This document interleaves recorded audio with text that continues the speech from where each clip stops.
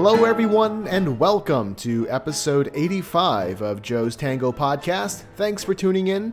I'm your host, Joe Yang, and as always, I want to welcome all the newcomers out there. Thanks for finding us, and hope you stick around. Okay, we have another fun show for you. My guest today was born in Iran, but grew up in Africa and Russia. For quite a while, she was based in Portland, Oregon, where she taught regular tango classes and workshops. She is now based in LA, and not only is she a tango instructor, but she's also an accomplished visual artist. We're going to hear about how she combines movement and art, as well as some other exciting new tango projects. And with me now is Yelizaveta Narcesova. Yelizaveta, thanks so much for taking the time to be on the podcast. It's great to be talking to you. Thanks for having me. It's a real treat. Yeah. All right. So, Yelizaveta, how did you fall in love with tango? Well, my story with tango begins, like so many other stories I've heard, with a heartbreak and going through some difficult emotional times. And I just had friends who were committed to not allowing me to stay at home and be depressed. So I got asked to just join people to go to Milongas. This was back in Dallas, Texas in 2009. And, that's kind of how I got introduced to tango. But, it took a while for it to take root and capture my imagination. But it all started kind of with the benevolent intention of my friends not to leave me behind. So. What was your first tango lesson like? It was quite a terrifying experience. I had been invited to do some private lessons with a friend who was taking classes. So those were kind of like my first learning tango experiences. But I think the most prominent in my memory is a lesson that I attended at UT Southwestern. At the time, it was taught by Nasreen Barmaki, who's a wonderful dancer in Dallas, and she was her and her partner Hassan were my first teachers. And I went to that first class wearing fishnet stockings and ballroom shoes. And I was so mortified because I didn't really know how to walk in heels. I was very clumsy. I had very low self-esteem. I could barely look at myself in the mirror. And here I was kind of just in this state of doing this bizarre thing where one person does this and I'm supposed to do that. And it was this smorgasbord of like not really knowing what exactly is happening and feeling completely out of comfort zone to the nth degree. Like it was kind of traumatic, but yeah, it kind of, for some reason, it's something, I don't know whether it's because I kind of had a natural ability of some kind that something sparked in that way. There was a certain sensitivity because it wasn't like I liked the music. I didn't understand the music. I preferred, alternative music, and it wasn't really the dance itself because I couldn't really see what it was. At Milongas, it was more like I'm seeing a bunch of people shuffling their feet around. I don't understand what the big deal is. But there was something there that kind of caught my attention enough that I continued. It's great that you didn't run away from this. You stuck with it. When did it start coming together for you? Well, I think this kind of experience with tango and with other things that I've done has happened to me quite a bit, where there's something that strikes my interest, but I'm extremely intimidated by it and scared of it, and it seems like it's impossible in every way. So why do it, right? And then I just kind of stick with it. I don't know, like I'm just on the sidelines kind of watching, trying to figure it out. And then there's a moment of something sparks the beginning, the official beginning of the understanding. And so I think that I was going to these classes at UT Southwestern. I went maybe 2 or 3 times, and for whatever reason, it was coming to me pretty easily without me really knowing what I was doing. But there was definitely something that I was learning. There was like already some sort of a path. If I could understand this simple principle, then the next week that was something I already had, so something else was added on. So there was somewhat of a feeling of getting better at something, early on. But then the teachers, Nasreen and Hassan, they, for whatever reason at the time, saw my potential, and they asked me to come to their advanced class. And I had been, doing it for like a couple of weeks or something. And I think that moment of like, they want me to come to an advanced class. What? And there was something intriguing and that sparked my imagination, I guess, that it was like, wait a second, something's here. Obviously, these people want me to come to their advanced class. So it gave me a little bit of like a self-esteem boost, which I felt like I really needed. I really needed some sort of validation from some authority that could say that I'm good at something, And so there was the emotional need that was being fulfilled right away as well. Mm-hmm. And so I came to their advanced class, and from then on, I was on a path. Like it just kind of started taking over, and it came in spurts. It would take over my consciousness for a number of weeks, and I'd be really in it, and then I would be out of it for a couple of weeks. And I think everything, like I said, like everything I've done, whether it's tango or yoga or art, everything kind of has that same experience for me, where it's like at first there's nothing. Then there's this burst of, oh my God, this is the most amazing thing. I'm learning so much. And then there's this tapering off for a while. And then there's another wave. And so it took a while for tango to become like what it is for me now. I think it took several cycles, a year of like being in and out of it. So, but it's kind of like, other things in life, I guess. So, and there's different phases. I think tango is an interesting organism, I would say, because it has all these different dimensions to it. At first I got into tango because it really satisfied very basic needs of being with people, not being alone, or feeling good about myself, or just having something to do, a social thing. And then it became about, there's this task of being good at following, and then there's this technique, and then there's embellishments, and so it became more about the form, and then it moves on to other things like wanting to lead, and then musicality, and then you got to go to Buenos Aires, and then you got to there's all these like sides of tango that are equally rich for different phases of your life. And I feel like I've lived through several lifetimes within tango and died painful deaths and resurrected in other ways. And my interest in tango just keeps spinning in all of these different directions. So it's kind of a fascinating thing to watch. Yeah. So as you were traveling deeper and deeper into this tango rabbit hole, what's some really good or some memorable advice that you've gotten from your own teachers that have helped push your dancing forward? I've been thinking about this particular question a lot because I've asked that question of other people. And,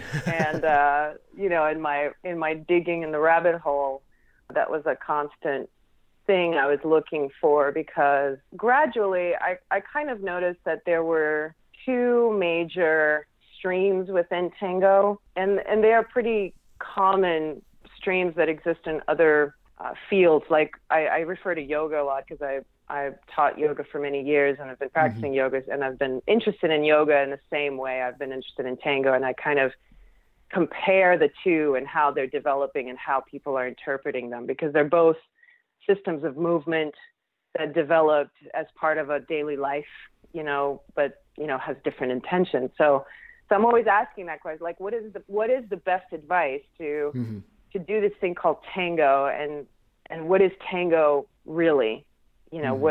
So the two streams I've noticed for myself that I experienced in the last 10 years has been that there's this stream towards perfection of the form of tango, and grasping almost like a metaphysical realm of tango, some sort of pure art form that has a standard that needs to be codified, that needs to be recorded and preserved and displayed and written into history.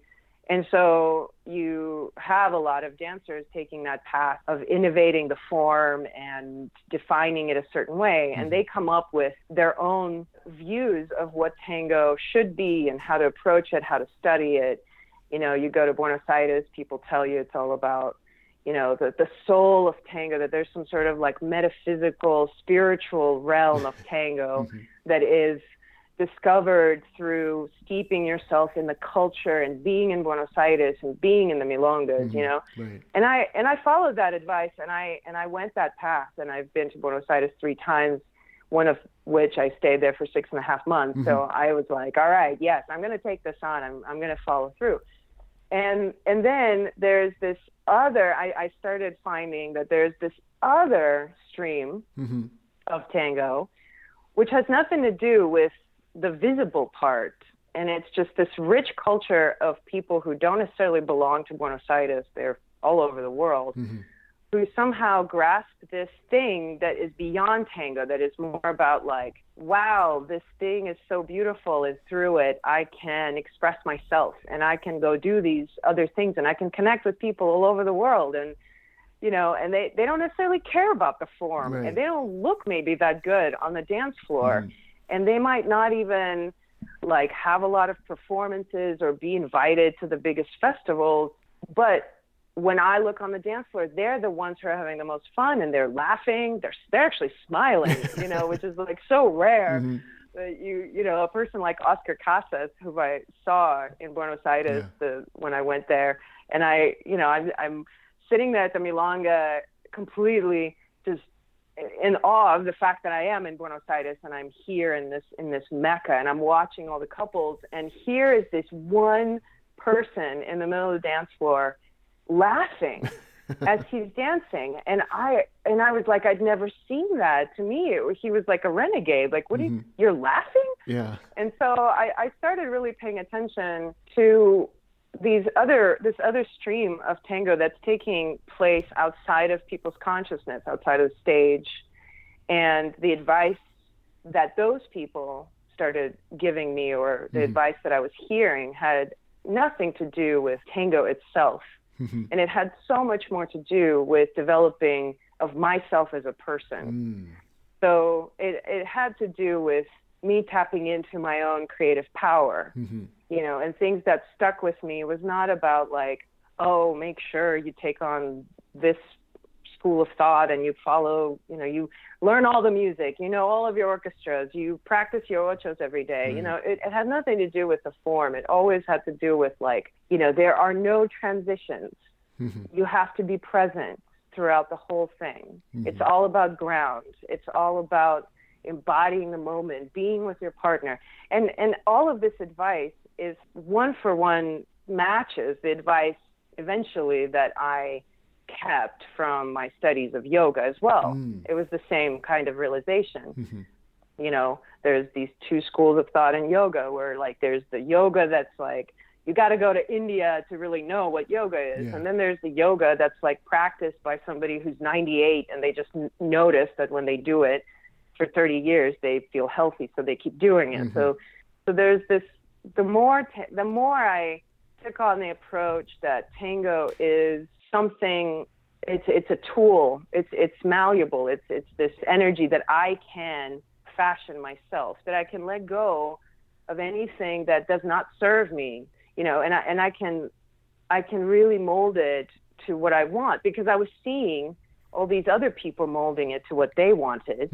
How come everybody, you know, one of the instructions when I first was taking tango would be something like, oh, you know, you're not supposed to turn your knees out like this, or you're not supposed to move your arms like that. And then I would see a person dancing on a stage somewhere, and they're doing that same exact thing, like that I was told not to do. And I'm like, what the hell? Why am I, you know? So then I realized, like, okay, you got to look to something different.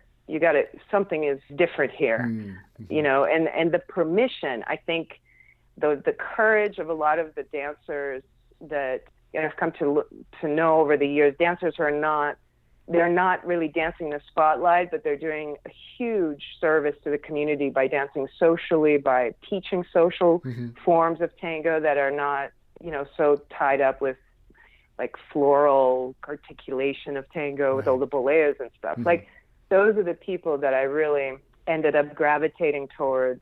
And all the advice was always has to do with the development of myself as a person. And I wrote a little bit about this. I wrote a blog while I was in Buenos Aires, and the most memorable advice, I feel like if I were to pigeonhole just one phrase that's really was profound, was a private lesson with Oscar Casas, where he spent the whole hour, going over the technique and then the principles and whatever turn we were learning. I don't even remember what the focus was, but at the very, very end, right before we were done, and he had me go through the movement, and he's like, all right, now I want you to imagine that you are a tiger. And that was it. And for some reason, it was such a profound statement because it gave me what he was trying to communicate to me in terms of attitude, and he was like, imagine you're a tiger and you're now climbing and you're walking, you're moving like a tiger. And I took that, and I think I got about 3 years of material out of that, just like dwelling on that concept, So I always love, advice like that. Yeah. That's what sticks with me.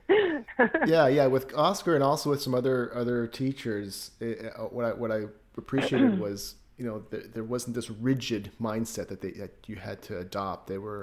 They kind of invited you to open and to explore, and I thought that was really useful. Definitely, and it's so exciting. I think it's so much more exciting to me when there's permission to go beyond what's considered classical or conventional, and it takes a teacher to give that permission to the student, I think, because I know that when I was coming into tango, people come into tango with this attitude of like, I don't know anything, the teacher knows everything, And the reality is, and this is what I feel, for me, tango is this superior form of movement, is the strength of it is that it's not something that somebody knows that somebody else learns from that person. It is something that is yours already. Yeah. It's your body walking, and you're discovering what you already know. And once I allowed myself to feel that way, and once I started teaching from that perspective, of letting go of that, like, I'm not coming in to tell you how to do an ocho. I'm here to make you aware of that your spine wants to move in that way, and the ocho is just a result of proper fun body mechanics. Like, once you take that, it's like, oh my gosh, well then take that and do what you will with it. And I think that's what is such a profound part of tango, and that's also what will make tango very successful, and because it can be translated into different settings. That's its strength, right? It doesn't have to exist in this specific way. It can be adapted to different communities, to different levels. It can be danced by people with disabilities, with prosthetic limbs, and wheelchairs, with Parkinson's. Right. It's amazing. What other dance form can you say that for? Right. It's really, there's nothing out there like that. So it's pretty spectacular. Yeah, absolutely. Yeah, so kind of related to that, what's related to growth rather. So what's a bad tango habit that you used to have, and how did you get over it? There are physical bad habits, and then there are non-physical bad habits. Yeah. And physical bad habits, I think, work themselves out as, I kind of learned my own rhythm of my body and what to do to make it work better so I can dance longer. But the non-physical bad habits, I think, go back to attitude and perspective of going into a milonga and giving over the power of having a good experience to something other than me. Like walking in with an expectation and hope and trepidation that I'm going to get that awesome tanda, that somebody's going to give that to me. Oh, I hope so-and-so is there because with them, I'm going to get my fix. And to me, I realized that was a bad habit because I was limiting the possibilities of what I could experience in Milonga to this extremely narrow and small number of things. Mm-hmm. I was depending on other people to have a good time. Mm-hmm. And it's still, to this day, it's something that I pay attention in myself. Mm-hmm. You know, it's not like I still struggle with that sometimes I'll go and I'm like, oh, I'm having a terrible time because so-and-so is not here and so-and-so stepped on my foot Mm-hmm. and the music sucks. But, you know, over time, I realized it's all in my power. Right. And if I don't have a good time, it's my stuff. Mm-hmm. And, you know, when I became more honest about that, that really led to a particular change of behavior Mm-hmm. in me that I became very committed to. And that is to really learn to say no if you don't want to dance with somebody. Mm-hmm. And I think it's such a hot topic, you know, and people have a hard time talking about it because there's a lot of judgment and there's a lot of pain about like, oh, being rejected by someone, you know, but seriously, saying no to someone most of the time is such a kindness because of that energetic, emotional component of tango. If you're dancing with somebody and you're not having a good time, you're hurting that person more, I think. Mm-hmm. You know, you're exposing them to your negativity in that moment, and all they're trying to do is have a good time. Yeah. So even though it might hurt at first, if you say no to the other person or you receive rejection from someone else, it's like, oh, I'm rejected. But honestly, it's like you're just curating your experience. You know, I'm being responsible for my experience. I am the one invested in my fun. So if I don't want to dance with somebody, say no. And if you want to dance with somebody, say yes. And just that clarity, I think for me, you know, those two things together, like being aware that it's really my own attitude, that I'm responsible for my emotional state, for the attitude that I have, and then really committing from then on to say no if I don't want to dance. It really changed everything for me in terms of how I perceive tango and the level of fun I have, for sure. And with that attitude, honestly, I've noticed I can go to Milonga where the music sucks, there are no good dancers, you know, the lighting is terrible, and I'm going to have the greatest time, you know, because I don't have an expectation beyond the pure excitement that, oh my God, isn't this strange? We're like all in one room listening to this obscure music from Buenos Aires from whatever year, and we're like walking together, you know? Right. Like, this is bizarre. And so let's see what happens. And I've noticed, you know, milongas are kind of like little epic poems or little lifetimes. You know, I love going to milonga early on and staying the whole time and just watching, because each time there's just this like these waves of energy and people coming in, and you know, everybody's playing a particular role. You have, you know, this person over here who's very flamboyant and always likes to do that. And then there's this introverted person over there. And somehow we're all like together and we're all experiencing this thing. And there's just such magic around that is so, like, if people knew about this, everybody would be doing it. It's like, it's so fun. Yeah. So to me, whatever has been in the way of really soaking that in, you know, whatever habits that I've developed or had before of like not feeling good about myself, of, you know, being afraid of showing who I am, being embarrassed about who I am, you know, all these internal things that we struggle so much with, you know, that's been my focus. You know, the physical stuff kind of figured itself out after that, I think. Yeah, I really like what you said about, you know, us taking personal responsibility for having a good time. Because like I said, if we depend too much on other people or the DJ or whatever, we're basically putting our happiness in someone else's hands. They have control over that. We don't want them to have control over it. We want to have control over it. Right. And I think it takes a critical mass of people, of a number of people doing that in the milonga to turn the tide of the milonga. Yeah. You know, it's really amazing. It's like if there's a handful of people who have that attitude, it's kind of contagious. Yeah. and it's impossible not to have a good time. Yeah. So I've kind of like, I've got to take it as my personal mission to just be of that attitude that I'm going to start up a party wherever I go. You know, I just need one other person to be in it with me. And then it's like, all right, we have something going here.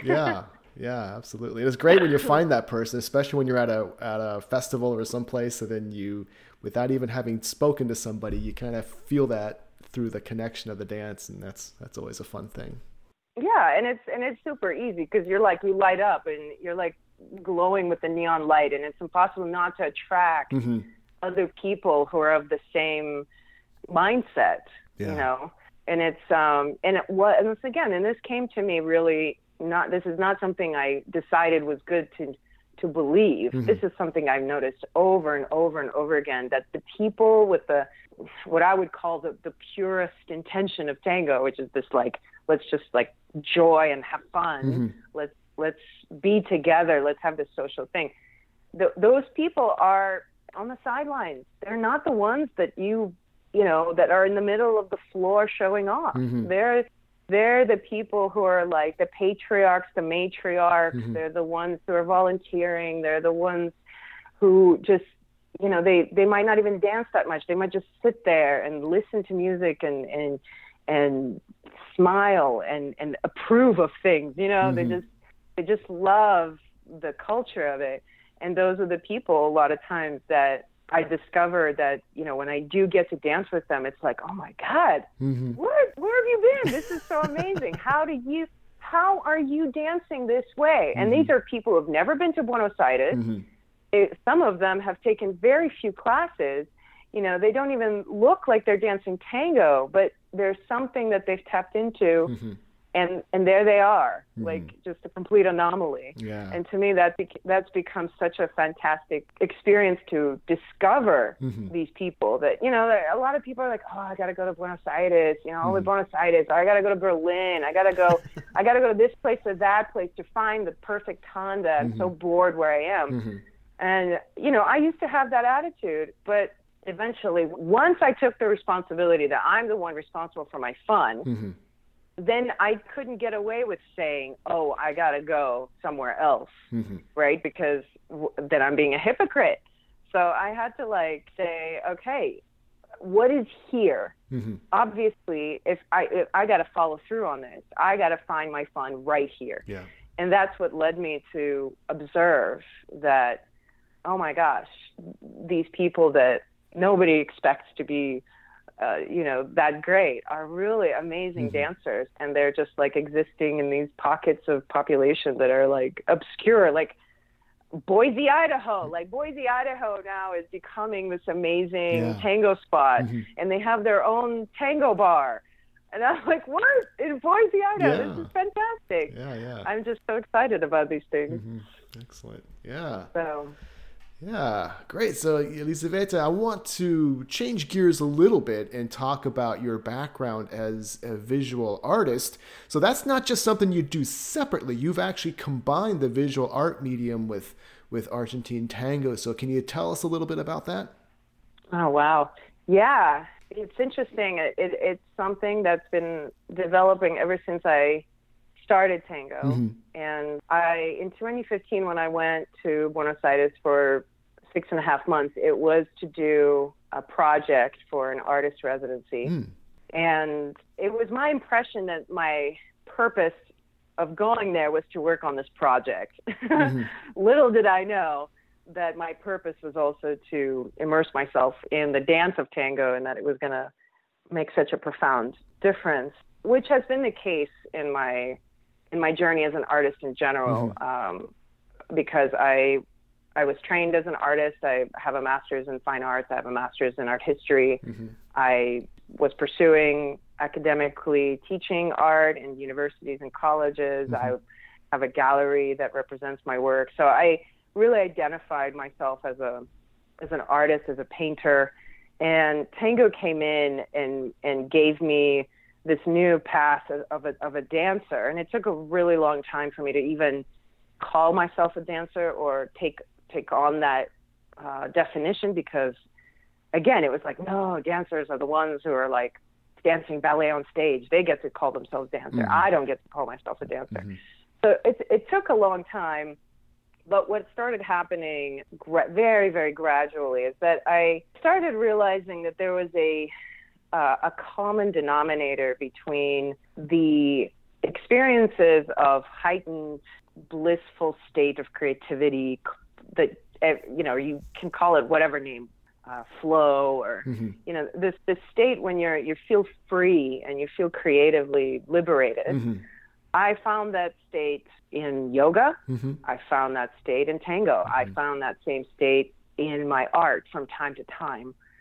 And it took a long time for me to study myself and kind of understand where the links were happening. Mm-hmm.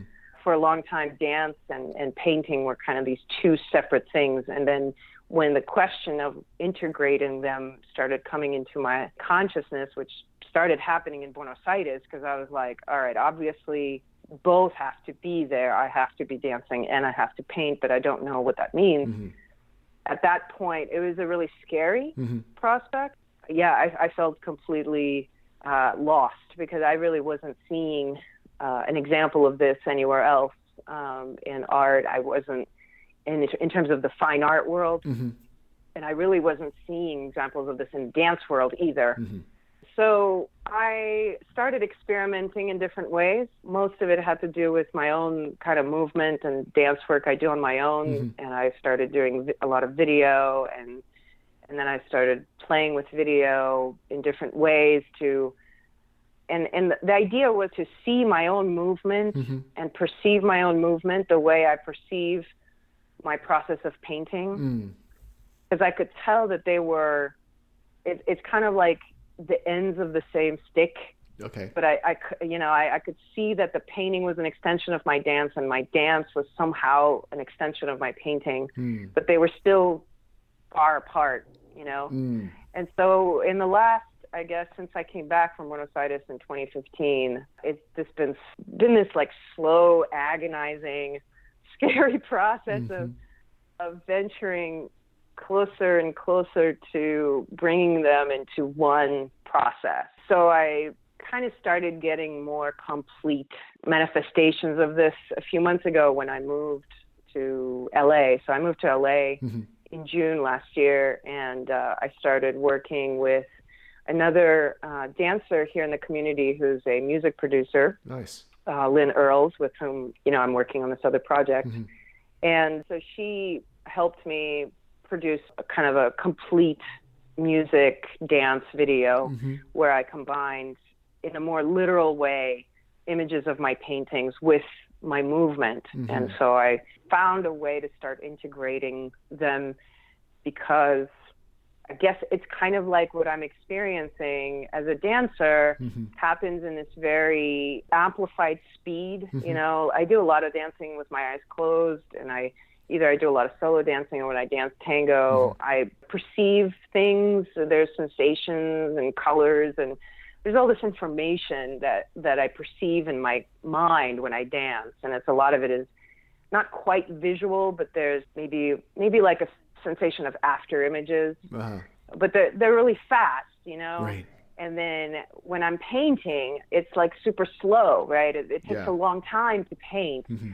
And so in some ways, my struggle has been to basically be able to speed up to a certain level where things start moving in slow motion. You know what I mean? Yeah. Like to somehow find a way of observing and watching my movement in such a way that I can grasp things and hold them in my attention for a bit longer. Mm-hmm.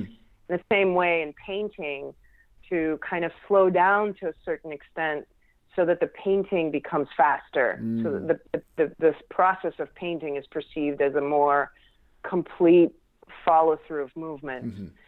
And these two kind of struggles, somewhere I'm like trying to find myself in the middle of this, right? And what's been helpful, honestly, the most recent development of my journey mm-hmm. has really been kind of a new level of tapping into the music.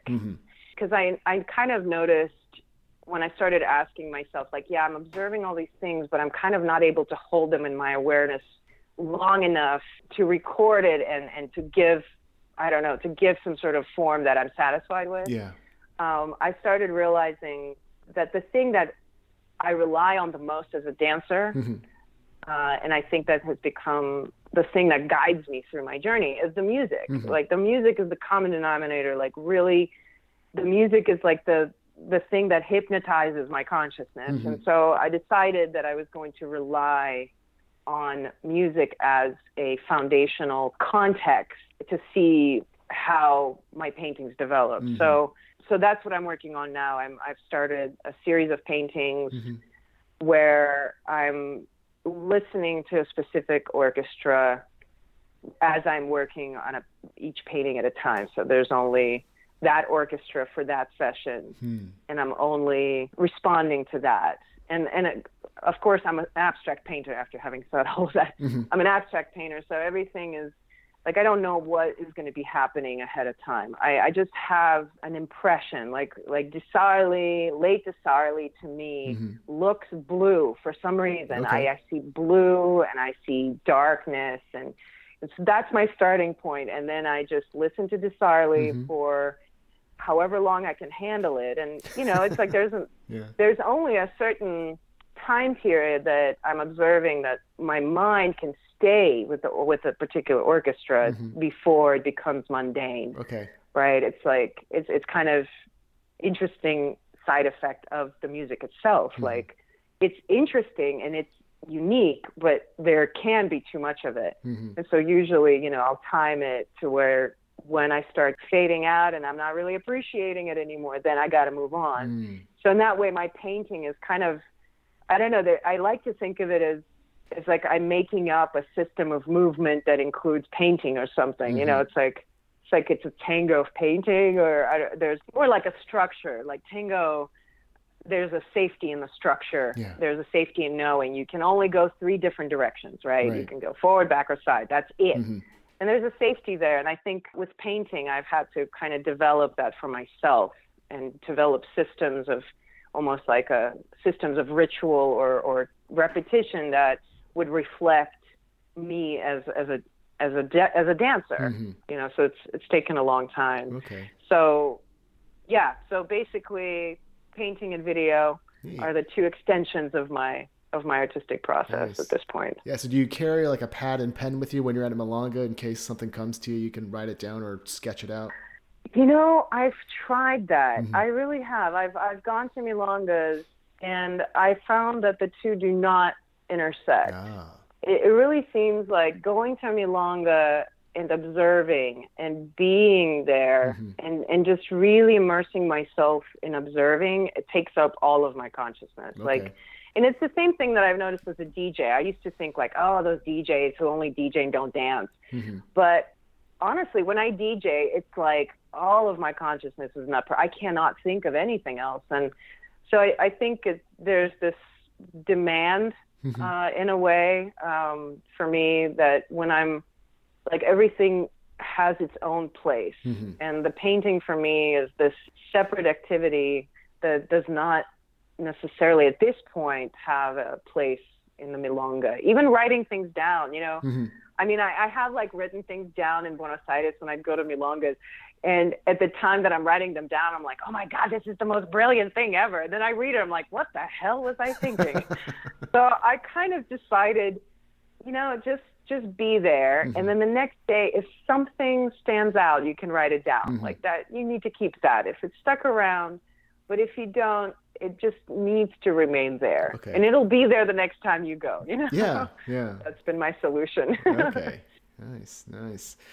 Yeah, so in our earlier correspondence, you said you had something exciting that's launching very soon. Would you like to tell us about that?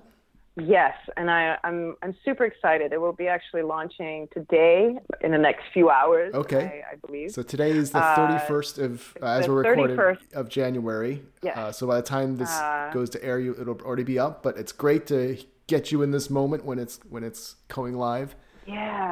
Yeah, it's super exciting. So I guess I'll just give a brief introduction to the project. Last August, I was attending Las Mujeres Tango Marathon in Seattle, and I was having a lot of conversation with a very repetitive theme. And the theme was that I was observing how amazing tango was that I was observing. I was seeing all these people, my friends, and I just kept saying, if people saw this, if people saw what I see, everybody would be doing it. And so I just picked up my camera and I ended up shooting some footage with this kind of very strict commitment to filming what I want to see.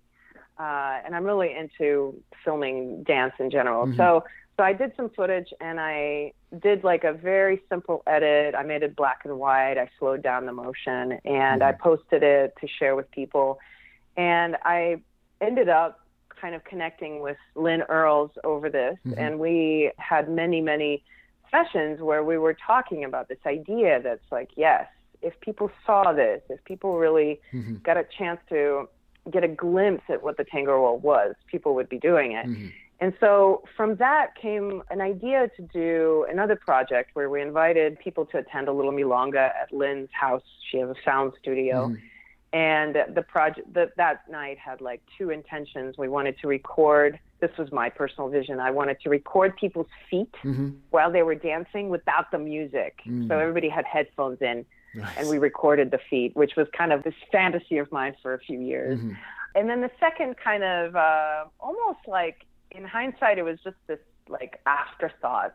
We had this idea of having people come into the sound booth and sharing a quick testimony about why they got into tango, what does it give to them on a daily basis, and why do they stay out all night long? What's the thing about tango that keeps them coming back? And at first it was going to be just this independent thing where if people felt like it, they were going to go and they were going to share into the microphone. But then we realized it had to be an interview format. So I and Lynn ended up sitting with people throughout the night for about 10 minutes at a time and recording their testimonies. And as the night progressed, we became more and more awed at the magnitude of what we were stumbling upon. We just kept looking at each other going, oh my God, this is huge, because every person had struck upon such a huge theme of the human condition. Right.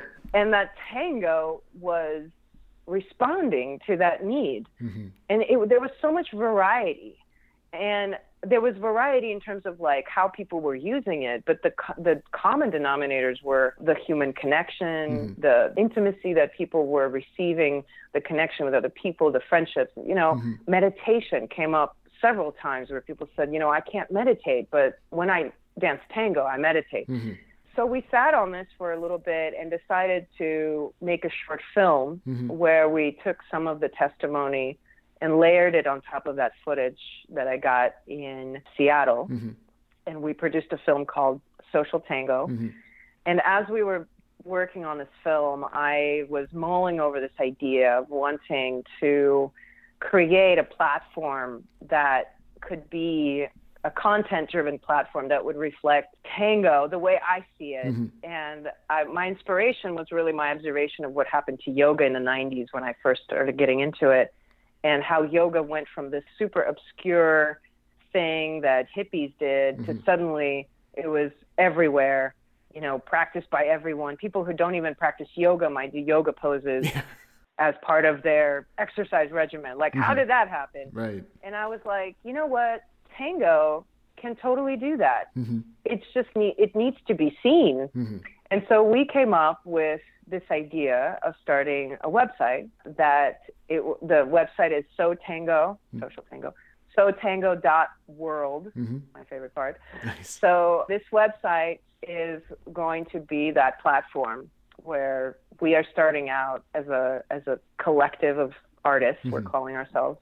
And right now it's just me and Lynn, but we hope to collaborate with other people. And it's dedicated to be kind of a portal into the world of tango to people who might not know anything about partner dancing or tango or what tango is about. So that's launching today. We're launching the website. Nice. And then the film, we've been screening it here in LA, and I'll be screening it in Boise, actually, this weekend on Saturday at the Ochos.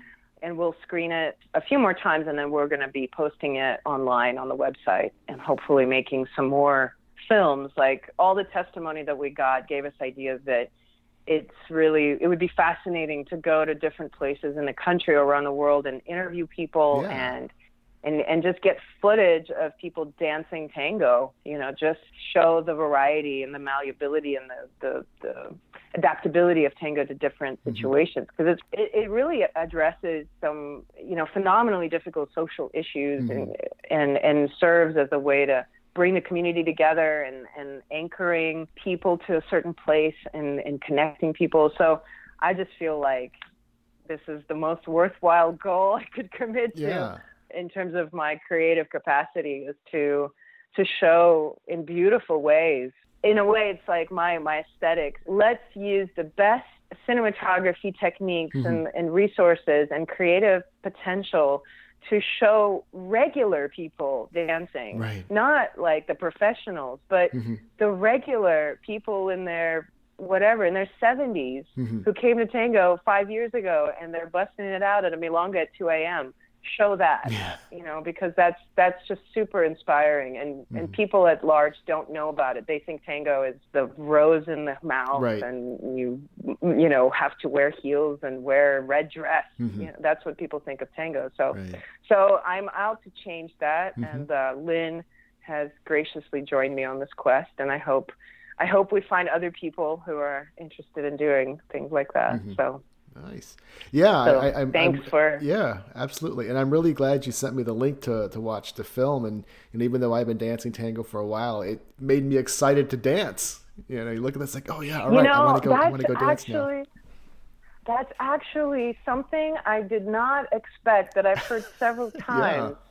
That a lot of people who watch it, the thing that they say is that, well, number one, a surprise was one person said, I've never thought of myself as a graceful dancer. I've never pictured myself that way. So the possibility that I am that makes me excited. Yeah. And then that led to like, wow, I actually want to go dance now. And so I just thought, my God, that's brilliant. That's brilliant. Because really, like, I'm not choreographing anything. I'm just being a fly on the wall watching what is taking place. And that's what's so special about tango to me, that it's not a huge production. It's just people being people and enjoying being together, like, simple. And I just want everybody to be doing it all the time. Yeah, absolutely. Yeah. So why don't you give us that URL again? So the URL is sotango.world. Sotango.world. And if people are interested in my own work, they can look me up, but my website is just my last name, which is Nersesova.com. And people can check out what I'm doing on my own. All right. On my own free time. Great. Yeah, and I'll have all that information in the show notes, so people will be able to check out the sites and check out your artwork as well. And you also have artwork for sale on your site, I understand. Yes, yes, and that's really exciting because people can order prints of my work and they can print it on whatever surface. Nice. Printed whatever size, and so that's super exciting to me, because it just means that I can share my work with more people. Yeah. So it's fantastic. Great. You can decorate your place or send it to an artistic friend as a gift. That's right. Yeah. You can live inside my tango mind. Yes. Yes.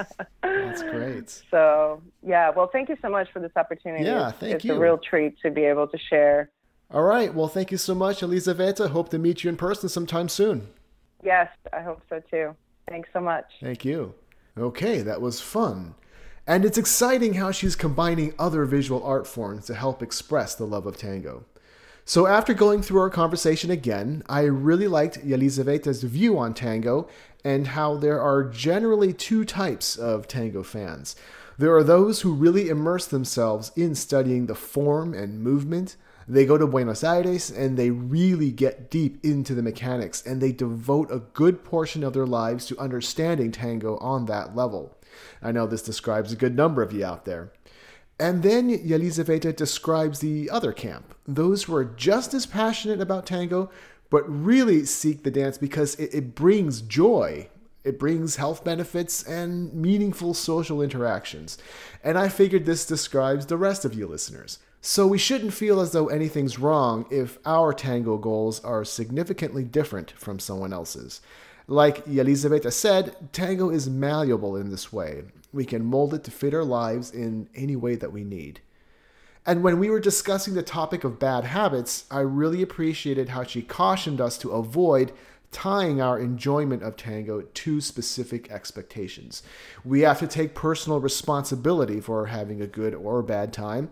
If we feel we can only have fun if we get a certain number of dances or only if certain people ask us to dance, then we're putting our happiness entirely on external factors. And those factors will control us. That's bad. Don't give your power away. So thank you again, Yelizaveta, for taking the time to share your story and your insights, and good luck with all your upcoming projects. And thanks to all you listeners for tuning in. If you haven't already, make sure to subscribe so you never miss an episode. I'm on iTunes, Stitcher, SoundCloud, as well as other platforms. And if you have yet to leave a rating and review, please go ahead and do so. It only takes a second and helps a lot. This podcast will always be free, but to help keep it going, I'm accepting donations which can be made securely over PayPal. You can find the donation link in the description and also on the podcast page of my website. Okay, that wraps up another episode of Joe's Tango Podcast. I'm Joe Yang, and I'll talk to you again soon.